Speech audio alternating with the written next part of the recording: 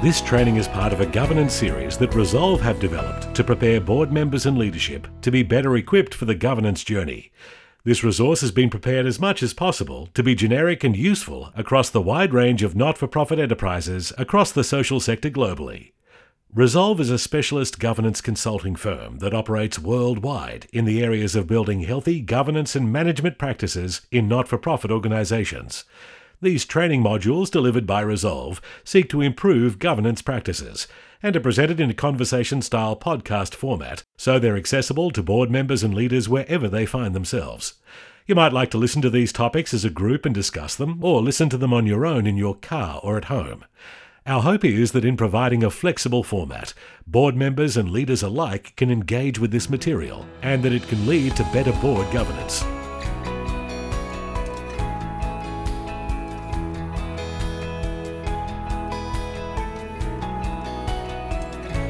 Welcome to this board training podcast. In this session, we'll explore the topic of board accountability. Not-for-profit organisations do not operate in a vacuum.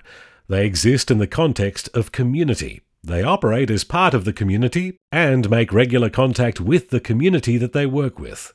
Not-for-profits contribute a great deal to society and community.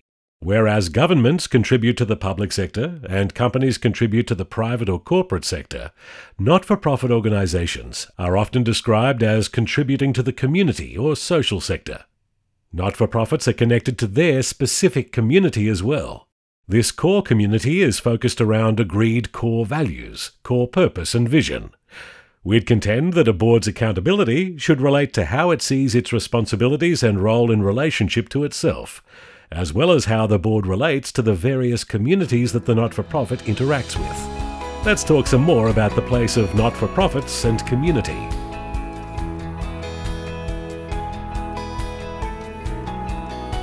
In several instances over the years, we've observed a not-for-profit that has lost connection to either its internal core community or to the community it serves, its connected community.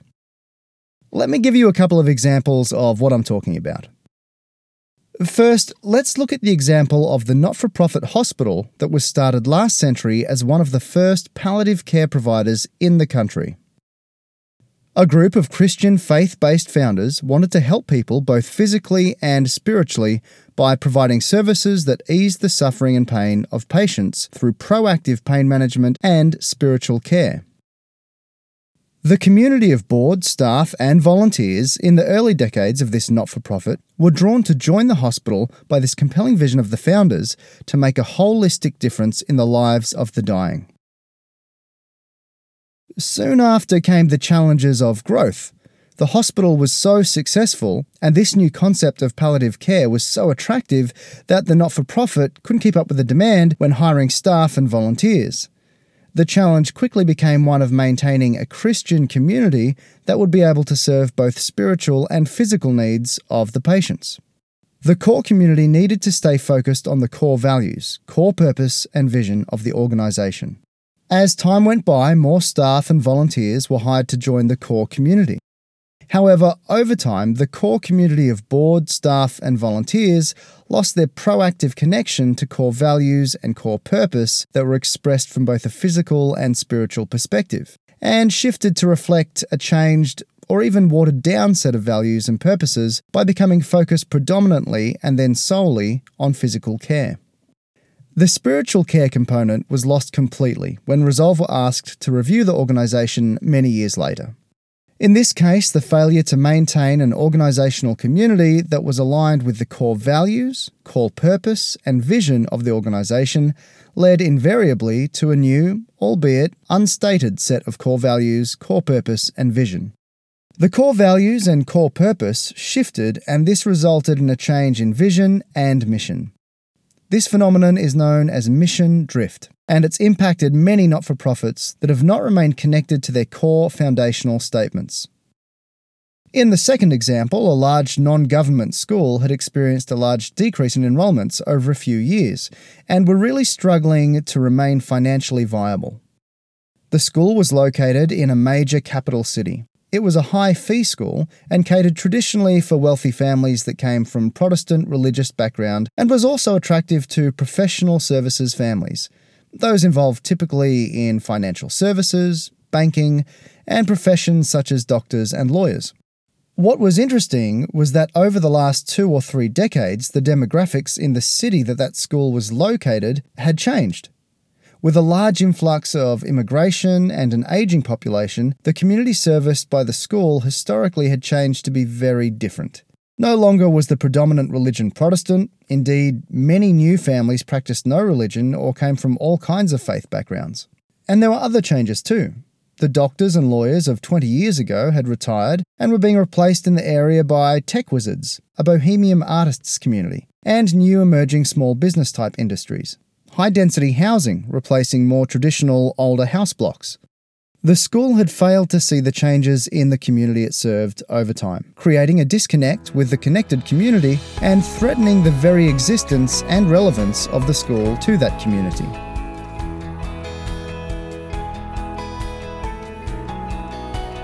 As noted earlier, not-for-profit organisations don't operate as islands. They exist with connections to the wider connected communities of those they serve and interact with. And while not-for-profits interact with the communities they serve, they also are themselves a community in their own right. An active, healthy core community internally is critical to a healthy not-for-profit. The core community is connected by the underlying core purpose and core values of the organisation. But how does the board monitor this? How does an organisation become accountable to itself for sticking to its stated core values and core purpose? The answer relates to one of the most important roles of the board's accountability to its moral owner community. Moral owners are similar to shareholders in a for-profit company, except that in a not-for-profit, they don't receive dividends or take any personal financial gain from their membership of the not-for-profit. They're often the voting members of a club, church, association, company, or society operating the not-for-profit. Moral owners can also include, in some organisation structures, major donors or supporters of the not-for-profit. Moral owners are the key ownership group that the board of the organisation are accountable to. Moral owners can usually be determined by looking at the constitutional documents of the organisation. Being accountable to the moral owners for most boards involves attendance and reporting at some form of annual meeting. At these meetings, often the financial report is presented, new directors elected, etc. The annual meeting of your not-for-profit is a great opportunity to also share as a board with the moral owners how the organisation has been pursuing its vision, as well as sharing longer-term plans for the future through strategic plan reporting, and discussing how future planning is helping achieve the core purpose of the organisation over the long term. The annual meeting is also an excellent opportunity to reinforce the place of core values to the organisation through sharing stories of success and achievement throughout the year. We've talked about the core community of the not-for-profit and accountability to the moral owners. The connected community of your not-for-profit also needs to understand your core values, core purpose, and vision clearly and simply so that they remain connected to these. If you don't keep the core values, core purpose, and vision central and communicate these regularly to your connected community, there is a risk that you will start to drift and move out of step with your community's stated purpose, values, and vision. Early warning signs of this happening are often seen in the feedback provided by the connected community during day-to-day operations of the organisation. They might be complaining that the vision is old-fashioned and not relevant anymore, or areas of conflict with members of the connected community might be observed to be increasing around matters related to values and purpose. As board members, you're accountable to the core community of moral owners for the alignment of the organisation with the stated core values and core purpose of the organisation. Your vision needs to stay connected to these, whilst also being relevant to the current generation you're serving in the connected community. What appears like discontent from the community may actually just be misunderstanding. It's critical that the board and management continually communicate in fresh and exciting ways the organisation's direction, not isolated from, but in direct connection to the core values, core purpose, and vision of the organisation. For example, a faith-based Christian school started to hear regularly from an increasing number of families that they really wanted more of a focus on academics and less focus on the Christian aspects of the school program. Plus, less focus on sports as well. The board in this school realised that the new parents were not being inducted into the school well, that they didn't understand the Christian education philosophy of educating the whole child that formed part of the core purpose of the school, which was commonly understood in the previous generations of families seeking to enrol children in the school. The board could have bowed to the pressure of the new families and changed the vision to satisfy the parents, but instead saw the warning signs of mission drift and developed better strategies to explain and get commitment from new parents to the whole-of-child Christian education focus of the school. This led to a review and overhaul of communications material, website and enrolment policies and processes to better connect new families to the core community of the school.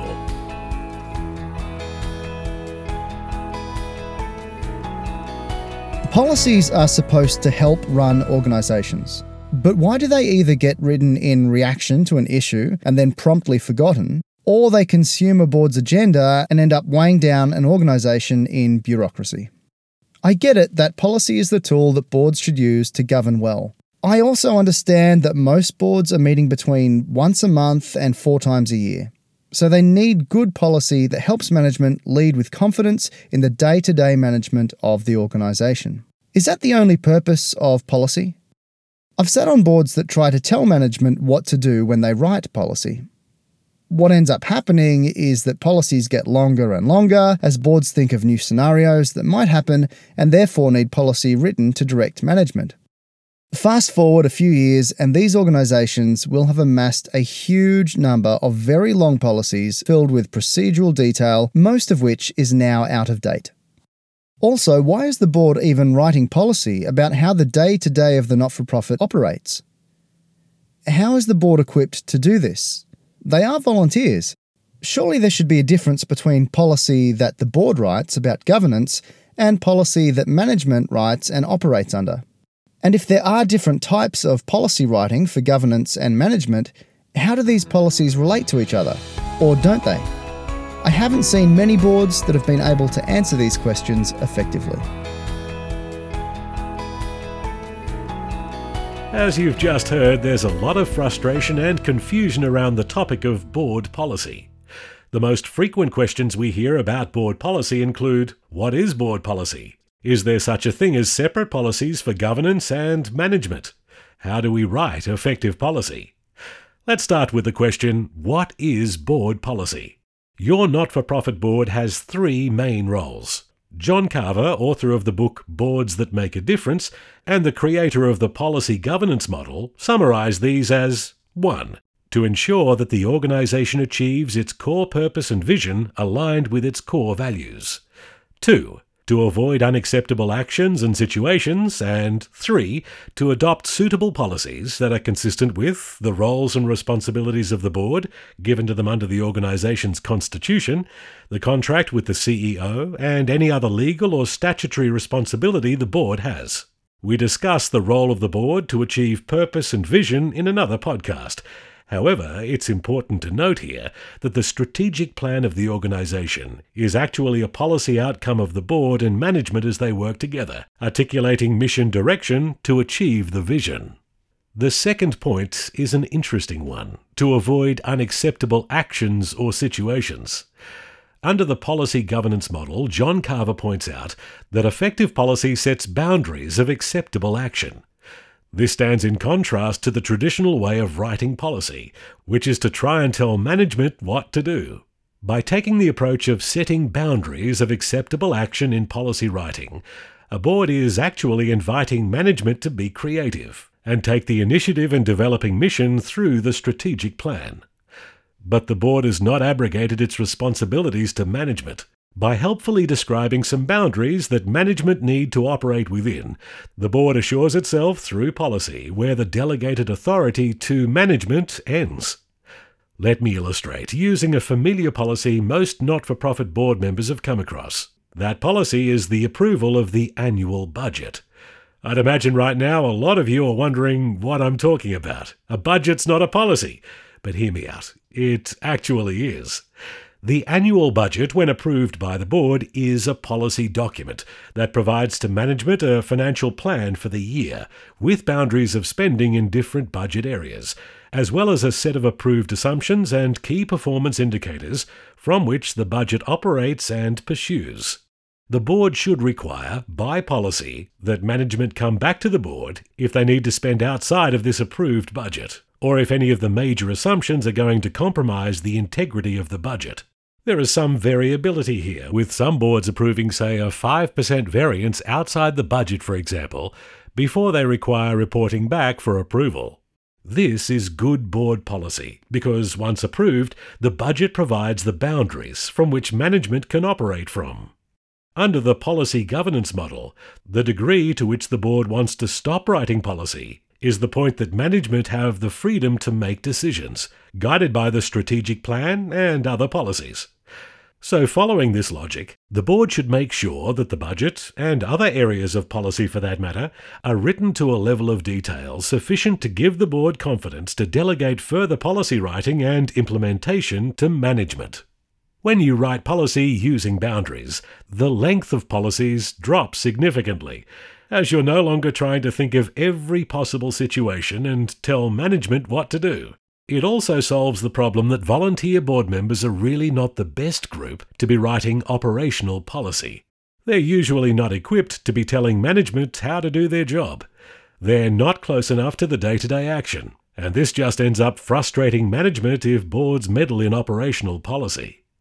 The final role of the board in policy governance is to adopt suitable policies that are consistent with the roles and responsibilities of the board given to them under the organisation's constitution, the contract with the CEO, and any other legal or statutory responsibility that the board has. Notice that this doesn't say, write policies relating to the day-to-day operations of the organisation. At the risk of labouring this point, operational policy should be left to management. Instead, the board should focus on writing governance policy. There are 4 categories of policy that the board should be concerned with. 1. Strategic policies. This is lived out in the strategic plan and is a core policy statement on direction. 2. CEO boundaries. This set of policies sets boundaries for management in terms of all activities that take place across broad operational categories. 3. Governance process. This set of policies determines the processes that the board will follow and use to govern itself, and to ensure it is accountable for its governance duties and processes.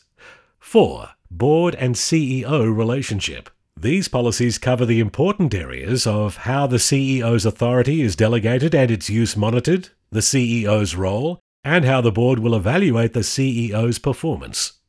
There is a real difference between board governance policy and management operational policy, as discussed earlier. In the Resolve Community Governance Framework, you'll read that the board is responsible for the why we exist, who has the authority, and what we're doing strategically. Management has the responsibility of how we'll operate day to day. This is a useful reminder of how to determine whether a policy should be a governance policy or an operational policy or procedure. If the matter relates to how the organisation is operating day to day, then the policy or procedure responsibility will rest with management. Management policy needs, however, to link to board policy. In all cases, there should be a broad governance policy to which the management policy relates. It's therefore helpful for the board to understand and monitor management policies and procedures in terms of how these are seeking to fulfill related board policy in a particular area. In our Board Processes podcast, we talked about thinking of policy as nested Russian or babushka dolls. The board is responsible for creating the biggest doll, setting the broadest policy parameters in an area of operations from the perspective of the CEO's boundaries in that area. Then, when the board is happy to stop defining further detail in the organisational area, management takes over the delegated responsibility to write policy and procedure, which are like the smaller Russian dolls, to assist in implementing the board policy. The board's job is then reviewing management policy to make sure that it's consistent with board policy, and that management have used the delegated authority given to them thoroughly, and to the satisfaction of the board when creating policy, procedure and processes that are being implemented. How do you find new board members? In a recent survey by Resolve of more than 400 not-for-profits, one of the top 5 governance issues was finding new board members. When you become a new board member, there should really be some form of induction process. So many volunteers end up on boards with little or no prior experience in governance. Plus, not-for-profit organisations always come with their own set of unique characteristics, processes, and also almost always a long list of acronyms that can confuse a new board member. Not only do most not-for-profits not do board member induction very well, most, from our experience, don't have well-developed plans around leadership change and refreshment of boards. In recent years, some not-for-profits have adopted fixed tenures for board members in their constitutions, with the aim of compulsory retiring board members after terms of generally between 9 and 12 years. This is usually expressed as serving a maximum of, say, 3 terms of 3 years each term, following which the board member cannot stand for re-election to the board for at least 12 months. However, what we've also observed is that for every board that has adopted a fixed tenure for board members, there seems to be another board removing this requirement from their constitution or modifying it to allow for longer terms. In these cases, there are varying stated reasons for extending board member maximum tenure. Sometimes it relates to the timing of key leaders retiring, other times because the board wants to keep a particular skill set offered by an individual on the board, and sometimes just because no one can think of new directors in their own circle of influence, so the current board members just stay on and on and on. In all cases that we've seen, changes to constitutions to lengthen terms again have not resulted in active policy and strategy development for succession and transition of board members.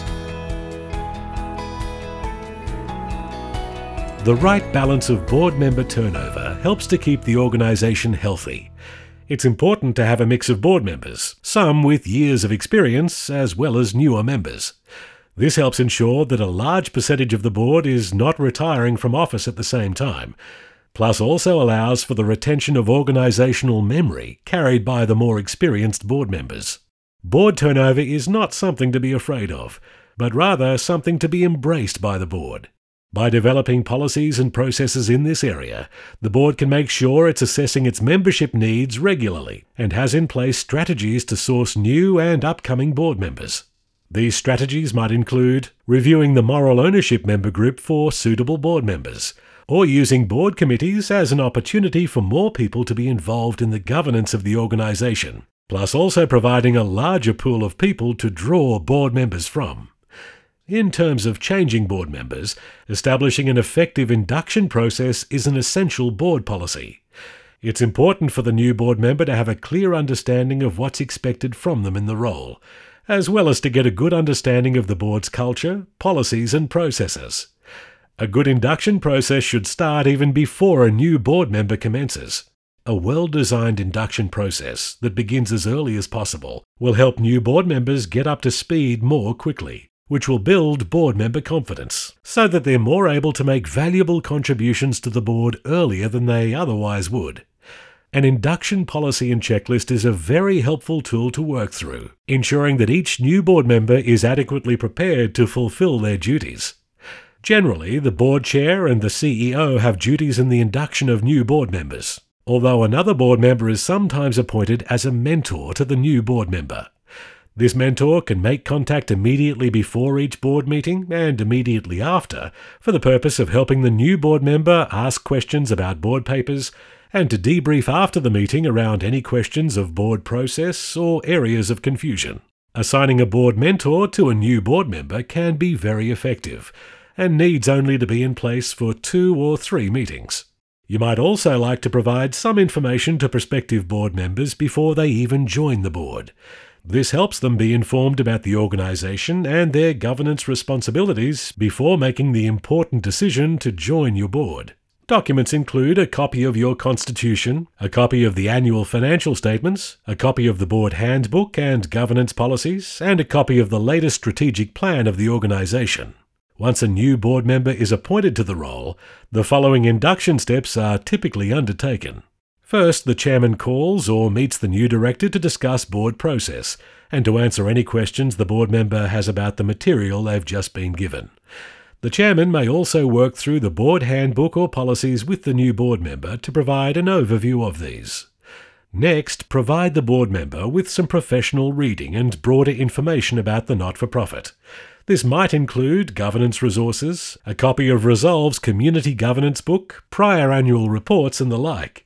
The new board member should also be provided with the last 2 or 3 board minutes, so that they can review these and understand, or ask questions about recurring items of business or current decisions being considered by the board.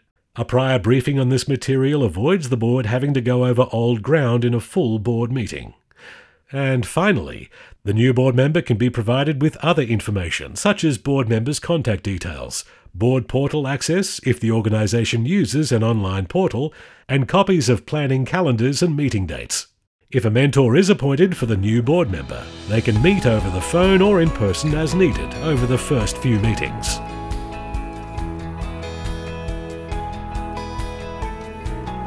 So I find myself on a board as a new board member. And what's next? How do I know how to be a good board member? What professional development is reasonable for a board member to do? Surely, if people are donating their time to be a volunteer board member on a not-for-profit board, they can't be asked to also step up for governance training. I can remember going to a board governance seminar put on by a legal firm some time ago as a new board member. Wow, it was confusing, sometimes boring, and at times terrifying in terms of legal responsibilities. Not only were the concepts pretty foreign to me, but most of the training felt like a listing of all the wrong things board members do and the legal liabilities that can result. Surely there must be a better way to balance the legal responsibilities of being a board member with the other responsibilities and skills I need to receive training in. Like, how do I read a financial statement if I'm not an accountant? Or what reports should I be asking for from management? Wouldn't it be great if boards received professional development that was tailored more to the individual board members' needs? With advances in technology, now more than any other time, it's easier to find inexpensive and customised training in how to be a better board member. Increasingly, regulators are requiring board members of not-for-profits to undertake training to be equipped in governance. This is a key accountability area for the board. From books to read, conferences to attend, podcasts to listen to, and online and offline courses to take, there really is a good volume of professional development material available to board members and prospective board members. Professional development is important for board members, and the board should have a policy covering the professional development of its members.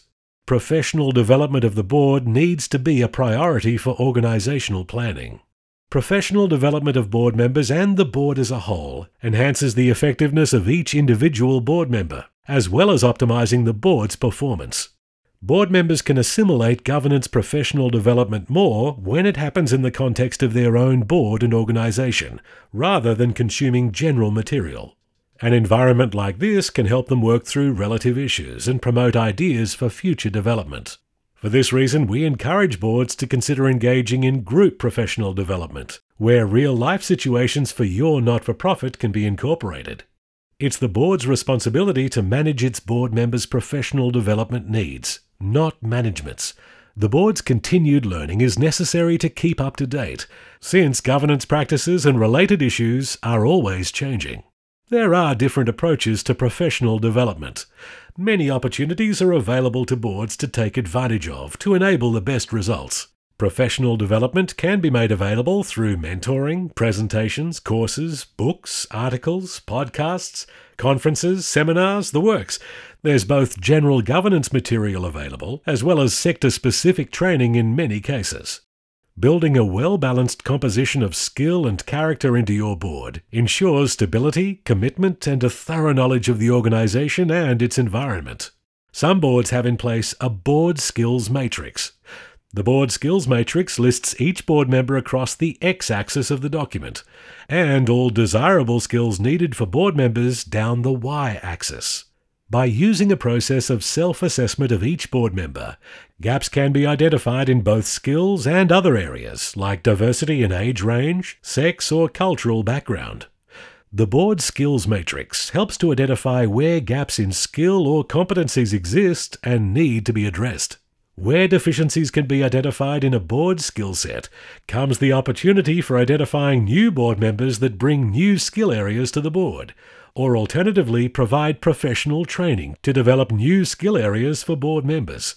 For example, if a board is about to embark on a series of major building projects in the coming years, it might be a good strategy to find a board member with relevant building industry skills and experience. And also very useful to engage some specialist training for the whole board on building project management and governance.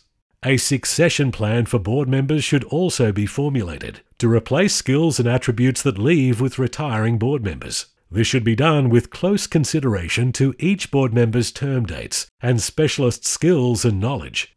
The Board Skills Matrix, reviewed annually and at key times when there is board membership change, can be very helpful at identifying areas of expertise to source in new board members. Finishing well is what we all aspire to do, but sometimes it doesn't seem to happen that way. Whether we're talking about finishing well as we approach retirement age from our full-time working life, or finishing our term as a board member from the not-for-profit we've served faithfully as a board member for many years. You see, the problem that I've observed is that we tend to get connected to our positions, including our role on the board, and sometimes when it's time to move on, we don't recognise this, and a few things can happen.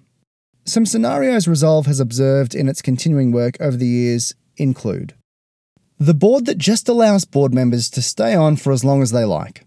There's no one actively asking the question, what does the board need, in terms of board member skills, experience, and no sense that there needs to be renewal of any kind. The board that has members that invest a large part of their passion and life to the organisation. Quite common to find in the not-for-profit sector. These board members often connect their identity to their role over time, so this makes it very hard to suggest they need to move off the board. The remunerated board. Some not-for-profits pay directors' fees. As board members age, this additional income, even if token, becomes quite attractive and a reason to overstay their tenure as a board member. No one else is lining up to take my spot.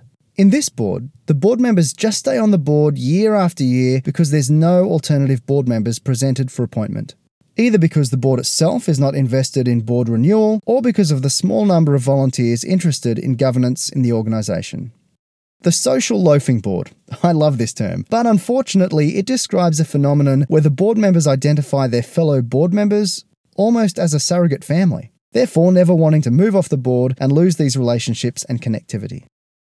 When boards end up in any of the above situations, how do you break the cycle and start to make changes where succession planning can take place? And what about the management leadership succession planning? I know most organisations might have some form of emergency succession plan if the CEO gets hit by the proverbial bus, but at other times, can the board be prepared for a change in leadership on the operational side of the organisation? Can you actually prepare in advance for leadership transition?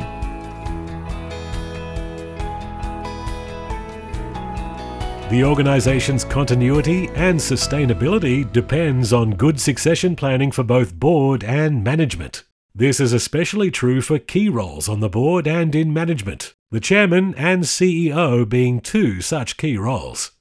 The chairman of the board is usually elected for a term, in the same way that board members are elected or appointed to the board. In some not-for-profits, the chairman is elected annually after the annual moral owners meeting by the rest of the board. In others, the position is directly appointed or elected by the moral owner group. Whichever way your chairman's elected, your board has a responsibility to have an understanding of the intentions of the chairman in terms of their expected leadership term and how the board will transition to a new chairman when the time comes. This process might be determined for the organisation by the Constitution, but if not, board policy in this area should be developed to cover leadership transition planning to ensure a smooth handover in governance leadership. The CEO or executive of an organisation acts as the point of communication between the board and the organisation's operations staff. Selecting the leader or CEO is one of the most important jobs for a board, since this appointment represents a key strategy in achieving the organisation's vision. This is why the transition to new leadership is such an important activity of a board. For a successful transition to a new CEO or executive leadership, the board's expectations should formulate the basis of a written leadership transition plan. The plan should be documented and communicated clearly to the appropriate parties, including the board, the CEO, and executive. In some circumstances, it might also be appropriate to include the moral owner group in communicating the plan. A leadership transition plan is considered important policy for both governance and management leadership roles. Let me explain in more detail what this leadership transition plan contains. The leadership transition plan should first provide an overview of its purpose. It should outline the goals, assumptions, risks, and action items to be performed by each of the parties to the plan. These will be different for each leadership position that's in transition.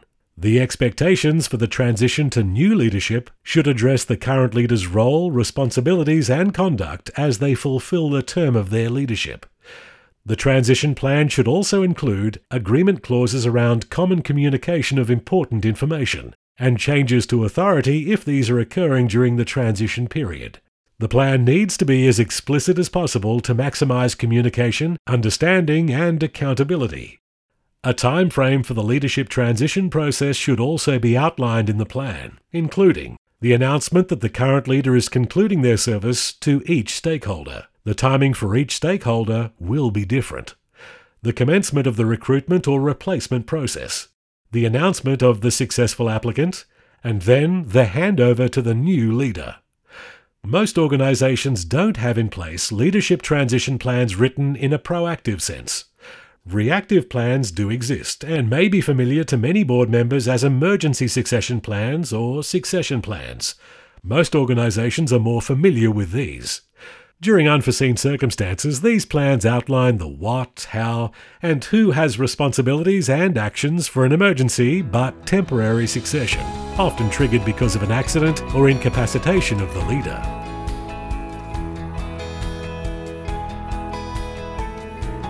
The final area of board accountability to reflect on is board performance appraisals.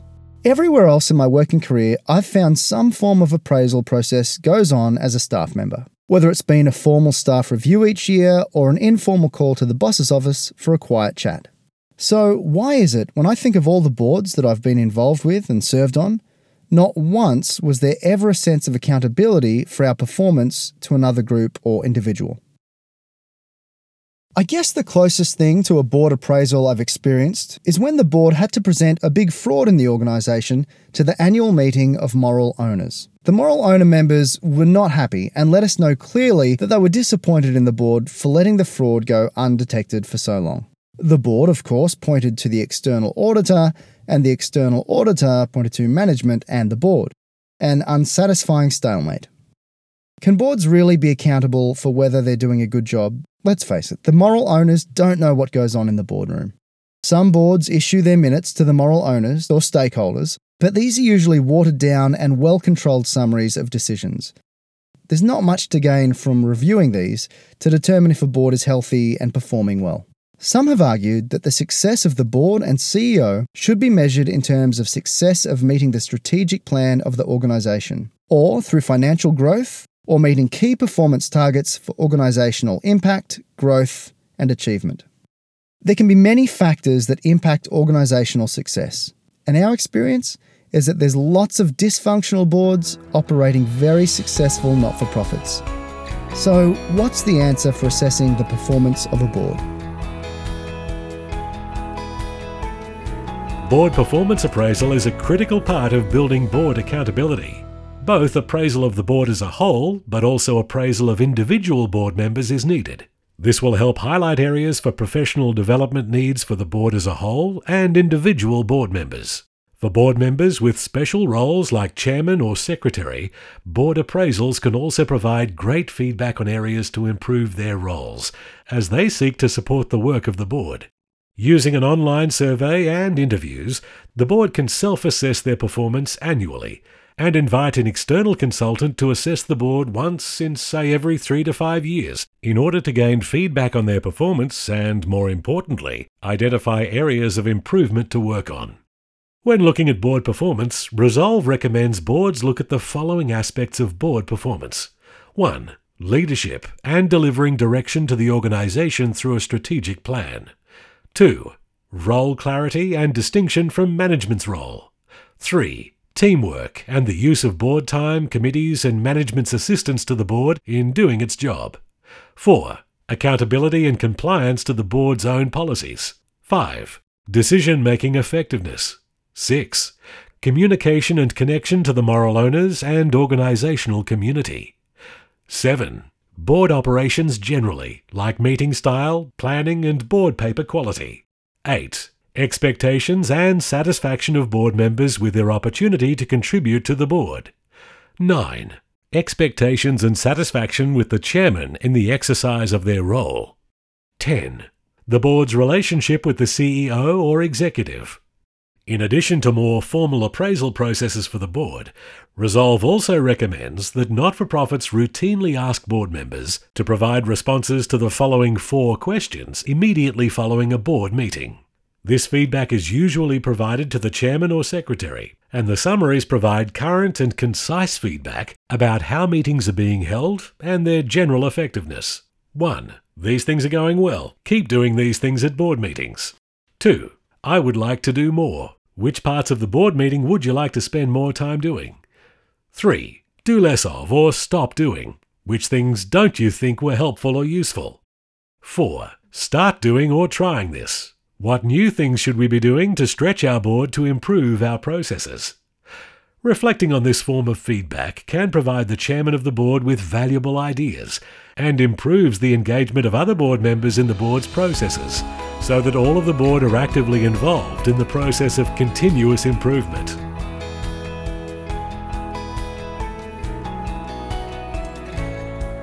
This brings us to the end of this Governance Ideas presentation. For more information on governance, management, leadership or finance ideas, visit us at resolve.consulting.